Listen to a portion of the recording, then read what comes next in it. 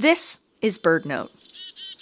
One of the biggest threats to birds is the decline in biodiversity due to habitat loss, and the traditional manicured lawn isn't helping. Even birds who visit backyard feeders, like these black-capped chickadees, need a healthy mix of seeds, berries, and insects, often found on the native plants that we villainize as weeds when they grow on our lawns, says ecologist Douglas Tallamy. We have more than 40 million acres of lawn in the U.S., which is the size of New England, and that's an ecological deadscape.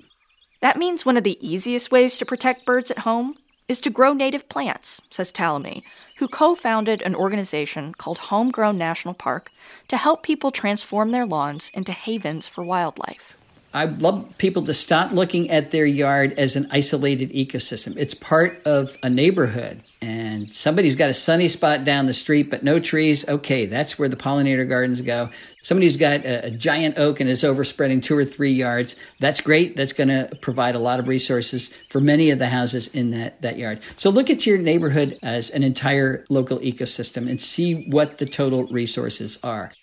Reducing your lawn to make room for native plants is a small step forward.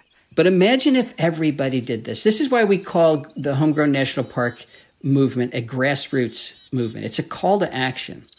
To learn more about Homegrown National Park, start at our website, birdnote.org. I'm Ariana Remmel.